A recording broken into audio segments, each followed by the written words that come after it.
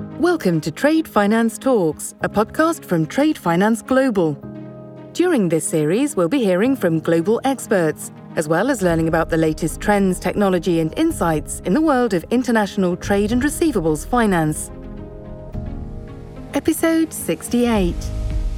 Driver shortage crisis was pretty evident well before Brexit. I think that we've had a long tail of knowing that we're going to have a shortage in the UK of drivers. And if our view is that we rely on other European countries or European drivers to solve that challenge, I think that's quite short-sighted. I think that it's so pivotal, or it's such a vital piece of trade.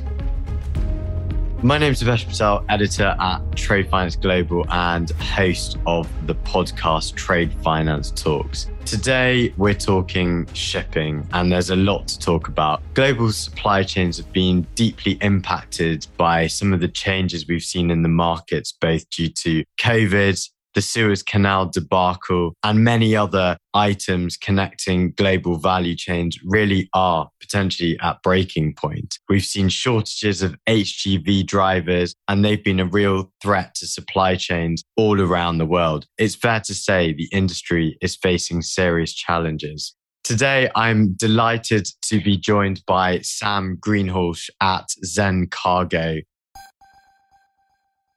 Sam, welcome to Trade Finance Talks. Cool. Thanks, Depesh. Thanks for having me on. So first of all, quick question. You run What's in the Box. Tell me a little bit more about the podcast you run. And also if you could give a quick introduction to us, that'd be great. Yeah, I got a podcast show that I kicked off last year in October called What's in the Box. The idea was that amidst all of the crazy world that we came into with COVID and all of the events that changed, it was looking to create a space where supply chain professionals, people looking to get into supply chain, could come and really listen to some, I would say, no buzzwords, real good insights, industry leaders, people in tech, people in freight, just to kind of really understand what's those challenges happening, what that means for their businesses, and actually take away some real practical insights around like how can they navigate the current challenging times. To kind of episode 25 now, got lots of a mix of things on there, but it's definitely an interesting show if you're looking for something more supply chain focused. In your opinion, would you say there's a bit of an education gap within the shipping and freight industry? Yeah, I think shipping and freight never usually went together in the same sentence, I don't think, from a natural point of view. But I think there's so much stuff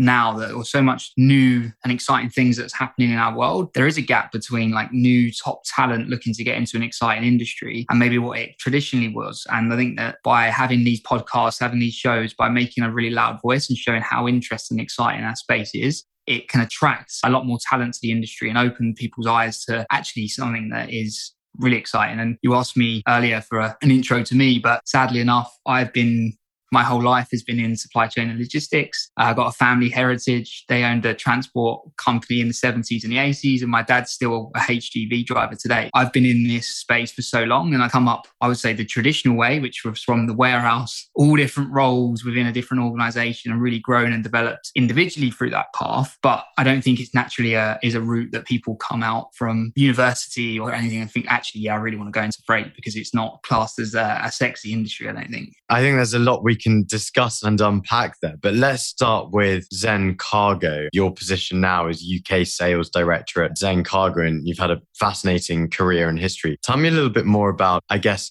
one, about Zen Cargo, and two, about how you got yourself to the position you're in today. If I take it back to how I started there, and then I can talk about my role, maybe flip it around slightly. But I spent 8 years in a traditional freight forwarding business, set up the traditional way, very much focused around assets and trucks and warehouses and kind of servicing customer supply chains. What I found is that in that 8 years working in operational roles, the project management roles, sales roles, was that it's such a vital piece of people's supply chains, but it's often looked at quite transactionally by businesses, or it's obviously undervalued by customers. They don't really invest so much resource or time into their supply chain as they should. And it's such an opportunity to have a competitive advantage. I was kind of looking at that time thinking, how can the industry be more well regarded as a function within their business, as a view of like, how can we compete and outmaneuver our competitors? And we see how well kind of Amazon have done and businesses like that from focusing on supply chain. So I was looking at that as a piece, and I actually met Alex Hersham, who's the CEO at Zen Cargo, at a Kilt event Kilt is the Chartered Institute of Logistics and Transport. I met him at an event there and I heard him talking about what the future of international trade could be, what the future of trade could be, and how technology could solve a lot of those challenges. And it instantly resonated with me. That was the future, and that is how we're going to make change. And it was going to come through a disruptive technology. Now, I joined back in 2018, naively so. I walked into the office on my first day, expecting to join a freight forwarding, large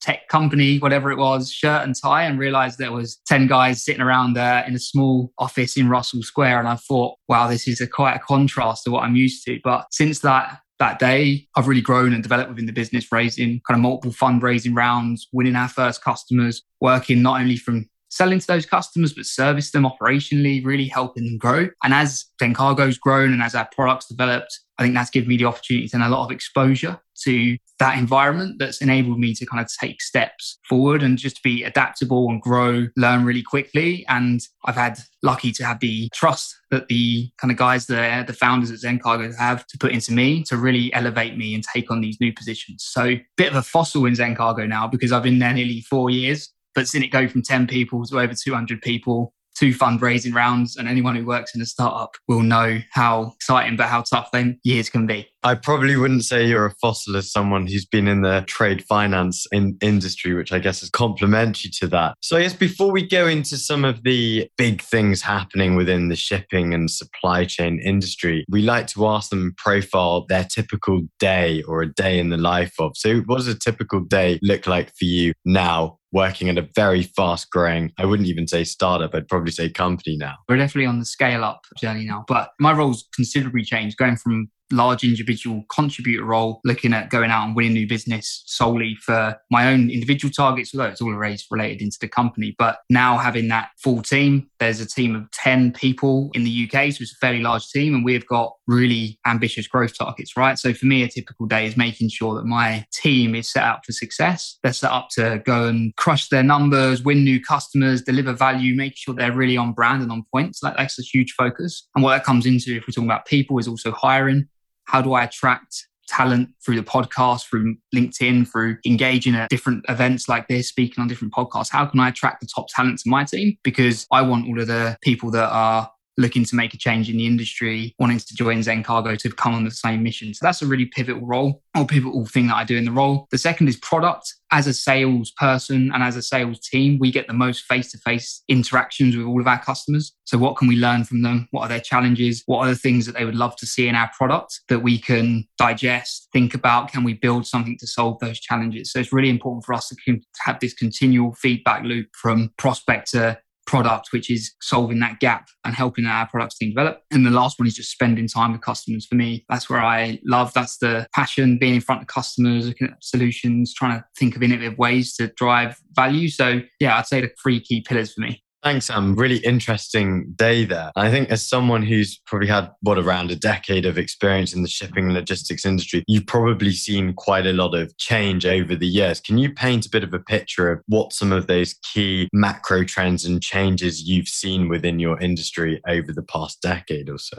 Yeah, so like you said, I've been 11 years in the industry. So definitely seen lots of change as I've progressed through, as I've changed quite a lot from when I entered over the last 10 years to where I am today. And I think I'd be quite, not naive, but to say that lots of change hadn't happened at the previous 10 years. But I've definitely seen in this last period, I'd say this last 5-year period, there's been this really accelerated change of the way that new technologies are coming to market, the way that customers and businesses are driving forward, like change in the way that they work with their service providers. And they are now looking innovative solutions in order to drive change within their organizations. I think the biggest thing for me, there's been loads of stuff, merger and acquisition and lots of new tech. But the biggest thing for me has been like the mindset shift from things just happening slowly to now there's like a really aggressive drive, I think, from service providers, technology providers, customers. Everyone wants the next and the new innovations of how they're going to drive value. And I think COVID and the period that we've been through has only been a catalyst to that as well. Over the last few years, it's been even further accelerated with regards to everyone's now remote, and all of the global impacts that we've had at a macro level have really forced customers to think that actually we didn't have our supply chain set up to really manage and be agile and be resilient against these big challenges. So I think that although the last 5 years has seen huge investment, the adoption and the rate that it's going to go is definitely going to increase with all of these things that have been happening. Can you go into a bit more detail about what the biggest challenges and blockers are within the supply chain industry? Is it inefficiency? Is it reliance on paper documents? Is it warehouse related? What are really the biggest challenges and complexities you're seeing? There's two answers to that question. There's always a physical aspect to these challenges. And the physical aspect is people, assets, and actually reliance on other industries or other things to make change in order for solutions to happen. So there's this big aspect, whereas you could have the best system in the world to track a vessel, but you've still got a port system that might not have the data, or it might be really slow when it arrives, or it gets to a warehouse and you've got someone on a forklift that doesn't have all the capabilities to update and manage the platform, and it breaks down. So it's got to be a blend. I think the biggest challenges in supply chain have always been the fragmentation between all of these handover points. There's so many handover points from raw material all the way through to end consumer. To really have an end-to-end supply chain, all of those need to be connected. I think that's so difficult, and it's also probably not impossible, but it's a really tough challenge to have. So then it's actually about how can you solve the biggest challenges in there, plug the gaps, manage people and process to combine it with technology to get what you need.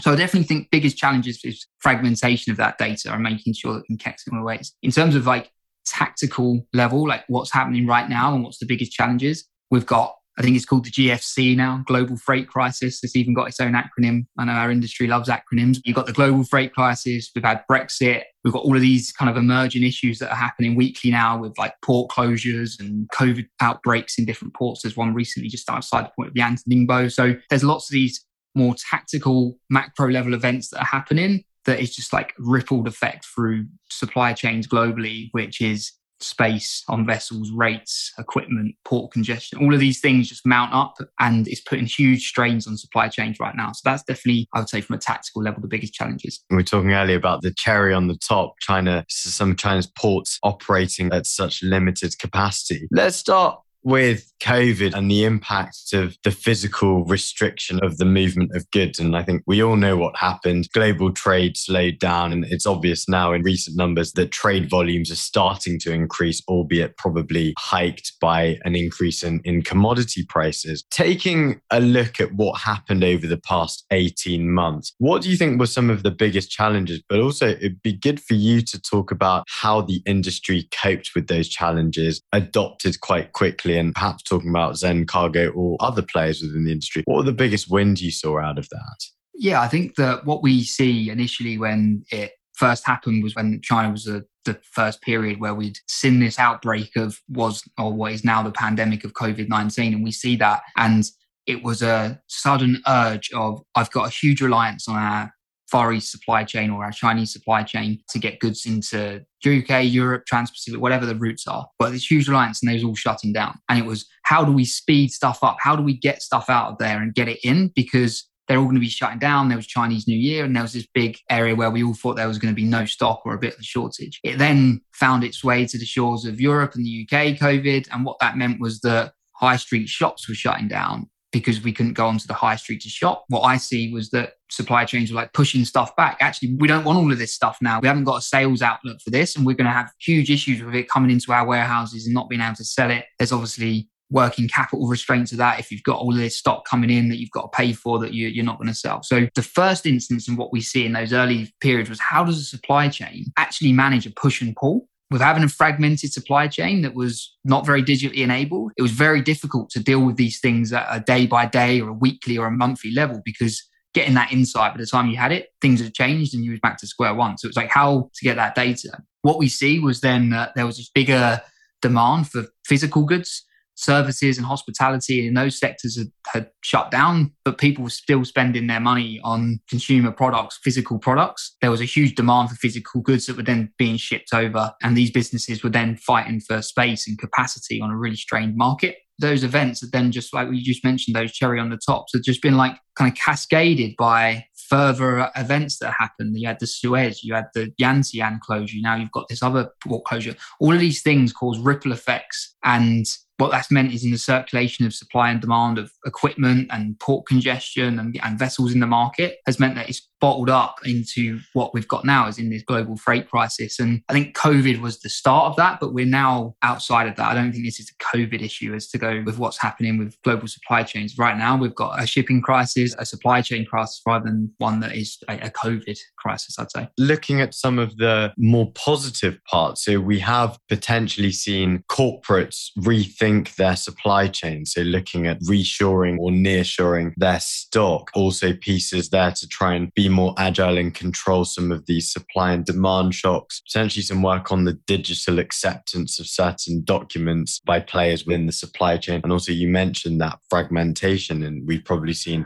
lots of players in the markets, including Zen Cargo, approach this fragmentation through looking at interoperability and trying to connect the dots between the hundreds of players. Do you think these initiatives are going to continue on a bit of a trajectory, or do you think we're going to go back to the way we always used to be when it comes to shipping and logistics?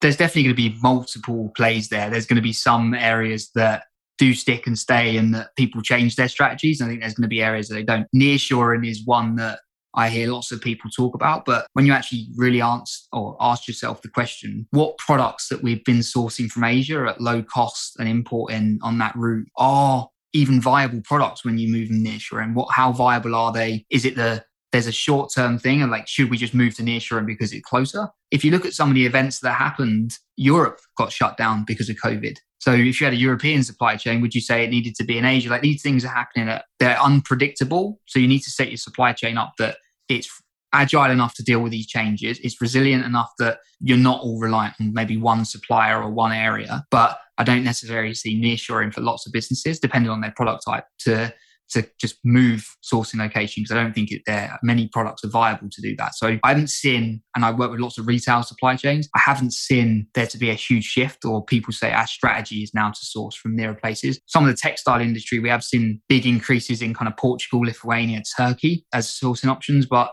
Turkey has its own kind of issues with supply and demand, and trucking and HGV drivers, again, shortages we spoke about. That impacts the ability and the cost of goods coming from Europe into the UK and Europe. So there's lots of challenges with nearshoring that I think people need to think about more bigger level in terms of strategy, rather than just a kind of knee-jerk reaction to thinking that China's or the Far East or those longer routes are now viable. Back onto like technology aspect though, one of the key things that we've seen throughout this, and I've mentioned the word agility and resilience a couple of times, but one of the key things that we've seen with all of the customers, all of the people that we're speaking to, is the ability to like react. And we say react, the ability to be proactive and not react. And that comes from having data, having insights, and having the ability to work collaboratively with your whole supply chain. From a Zen Cargo perspective, from us connecting manufacturers, shipping lines, the data on that all the way through at a SKU level to our customers. When events like the Suez Canal incident happened, within minutes, we're flagging up to all of our customers the impact or potential impact. And if they've got stock that was due to be arriving in a specific week because they were selling it, they can manage that. Do they stop marketing? Do they need to air freight additional stock to get it there quicker? Like, it's all about being able to get that data, get that insight, make decisions. And I think that's how I see the future of like managing these challenges. Like, supply chain is a competitive advantage, because if you set yourself up to make those decisions quicker and mitigate these challenges, and your competitor hasn't, you're either going to do something at a better cost, better on time, be able to service the customer better. Absolutely. And we've definitely seen a lot of knee-jerk reactions. And I think you're right. There hasn't been too much evidence other than lots of chat about nearshoring and reshoring versus,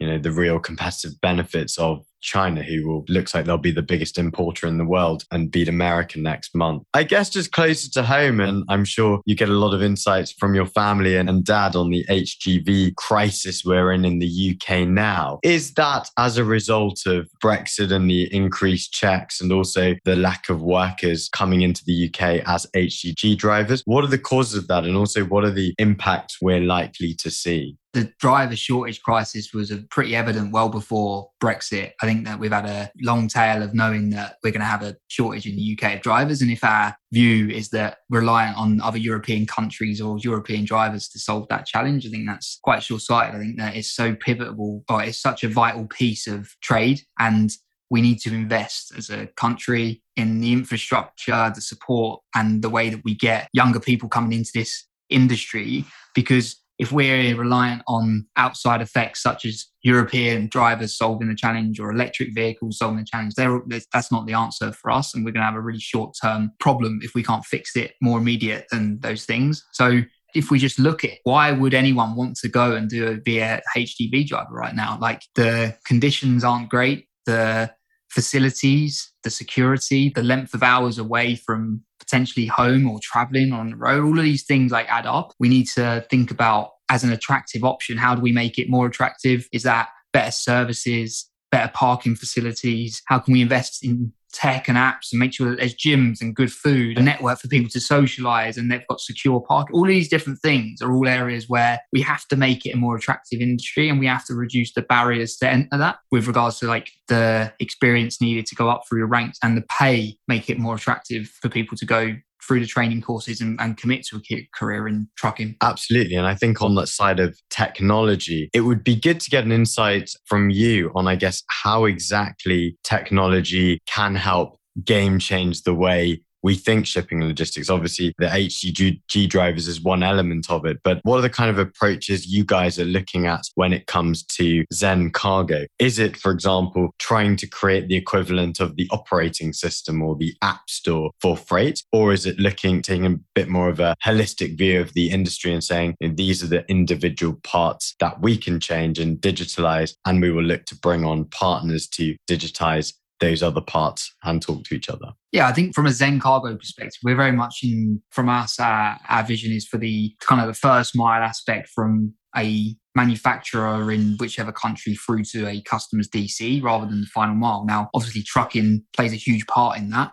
And we want to be having GPS tracking of those vehicles and leveraging the data from those players. And there's lots of software players that are solving that challenge with regards to like trucking, managing assets, making sure you get the best use of your vehicles and your mileage and where they are, and making sure that you can connect to a wide pool of drivers. Again, that bit is a really great push forward in the industry because that's a good way to, and that's how we should be managing it. But it also doesn't solve I spoke about earlier around the physical and the digital. There's still a barrier to that because what a Transporean does is allow trucking companies to find where freight is to best utilize their assets. And what that creates is great. It should reduce miles, should be more planet efficient. We should have more access to capacity and have trucks in the vicinity where that's all great. But then it creates a Dutch auction for freight, and then prices take a dip. And when the prices go low, that means that we want to have lower paid drivers or lower paid. So there's still a gap between those pieces. Zen Cargo is not looking to solve the driver shortage challenge. We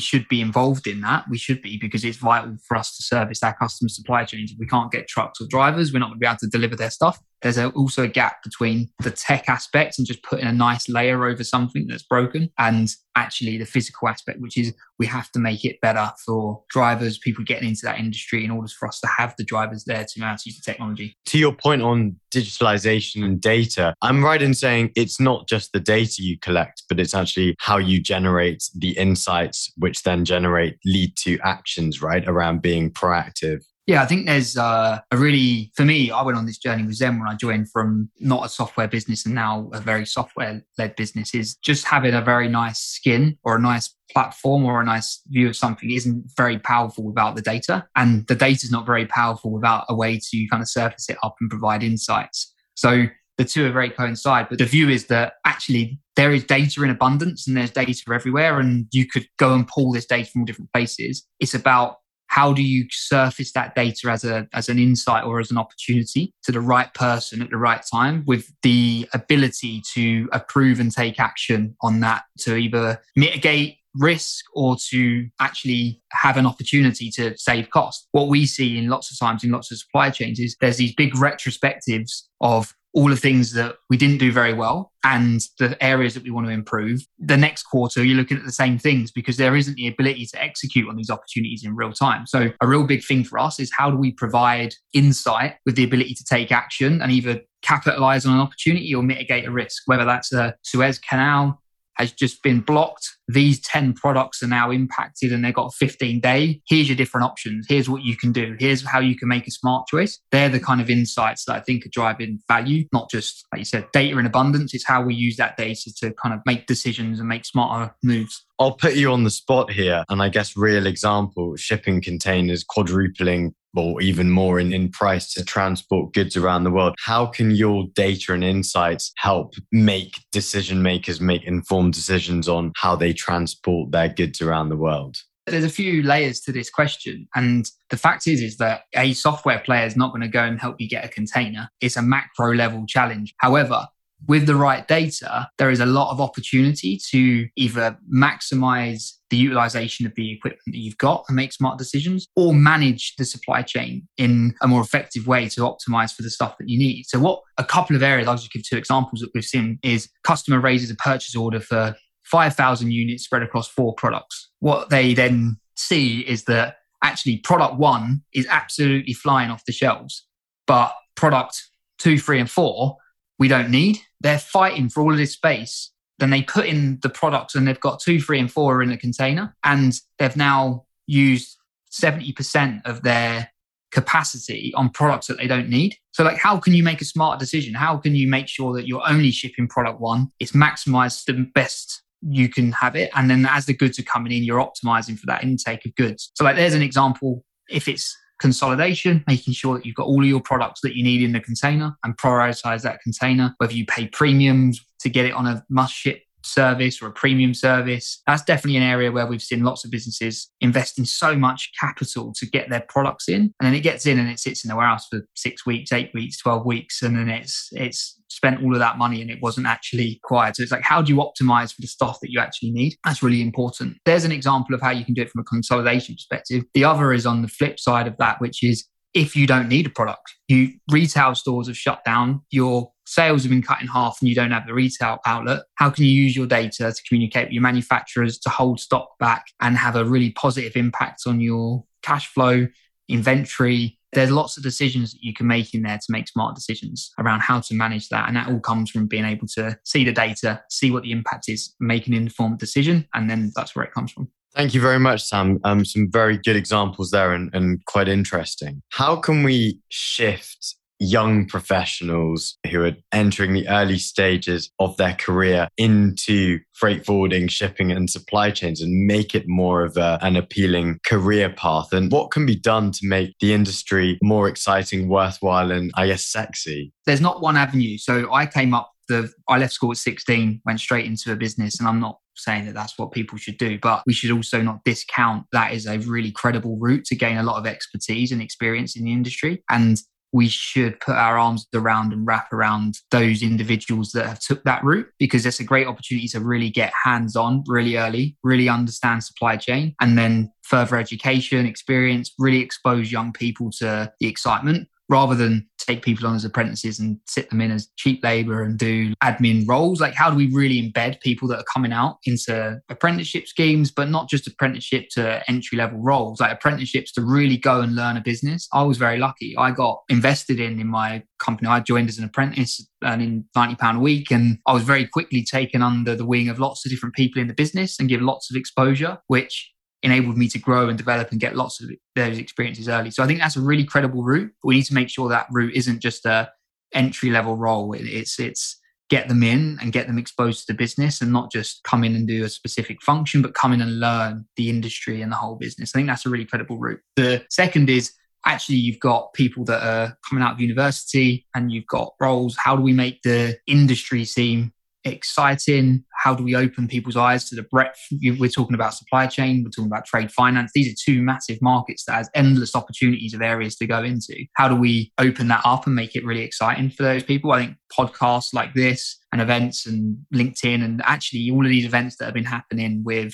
these COVID and the supply chain crisis and the global freight crisis, whatever we want to call it, all of these things are putting us in the spotlight. So we need to stay there. We need to shout about our industry, and we need to talk about how exciting it is, because we are one of the foundational pillars of international trade in supply chain and shipping and freight. So that's where I think we need to invest as well, make it sure that people really can see it as an exciting opportunity. Thank you very much, Sam. Some really good insights there, and I hope inspirational to people who are considering their future careers as they leave school, they leave university, and they're considering their different options. As you quite rightly mentioned, there are endless opportunities and there are jobs being created now that we never knew existed 5 or 7 years ago, which I think is really, really exciting. And you're right, it will always be and continue to be a real pillar, an engine for economic growth and development, particularly in developing and emerging and poorer countries and economies, but also it's rife for innovation. I think we're still very much at the